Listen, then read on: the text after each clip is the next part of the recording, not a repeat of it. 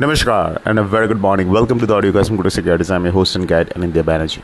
Well, US inflation data came out. Headline inflation declined slightly, but the core inflation remains stubbornly high at 5.5%. But a deep dive analysis of the inflation subcomponents suggests कि आने वाले महीनों में we could see a further drop in the US inflation. जिसके कारण the US Fed Fund futures market मतलब जो US Fed का next interest rate move के ऊपर फोकस करता है, that is now pricing in a rate cut starting July. But उसके लिए we need to see the inflation actually fall and economy slow down further. Dollar index was largely flat. All these economic events are becoming or unable to create much volatility in the currency market at least. Especially अगर dollar index को देखे, ये 100.7 के नीचे break नहीं कर रहा है, which has been the last 14-month low. At the same time 100 to 50 के ऊपर भी ये सस्टेन कर नहीं पा रहा. So 100.7 से 102.5 के बीच डॉलर इंडेक्स फंसा हुआ है, और जिसके कारण और जिसके फलस्वरूप USD/INR also is stuck in a range. 81.60 के नीचे it has not been able to sustain, और ऊपर में 82.10, 82.30 यहाँ पे it is fizzling out.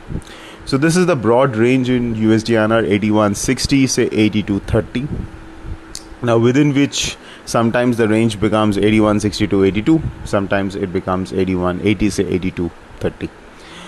So how to play USD/INR? It's actually very difficult because option premiums are not rising at all. It's staying stubbornly low. And why would they? Because the market जो option sellers है, they're not being short squeezed either on the up or on the down. परसों जो हल्का सा एक up move आया था, that is not really a big short covering. For a big short covering to happen, vols to rise, ये जो range है इसको टूटना पड़ेगा. There has to be a 1%, 1.5% move outside of this range, and then you will see a sharp increase in implied volatility, especially अगर upside के ऊपर हुआ तो. But as of now that's not happening. FPI flows are pretty decent, FPI inflows, जिससे कारण भी upper levels में supply है. The corporate outflows and inflows which are creating this kind of minor 20-30 paisa moves at times, but otherwise it's a range. So how to play? What you can do is do scalping trades. जैसे आज 81, 93, 94 के आसपास spot में open. अभी 81.80 is this support and then 81.60. So 81.80 के आसपास you can look to buy. And 82.10 के आसपास you can look to sell. इसके अलावा you can short an iron fly, क्योंकि iron fly में hedged है वो. So hedge में क्या है कि even if you get a temporary move up and a break of the range and it comes back by the time the expiry happens, you can hold that trade. Otherwise अगर intraday करना है या overnight करना है तो उसके लिए short straddle, short strangle है. But keep in mind that keep your stop losses in the trade and ensure that their position sizes are small, because your risk reward on the trades are not that great.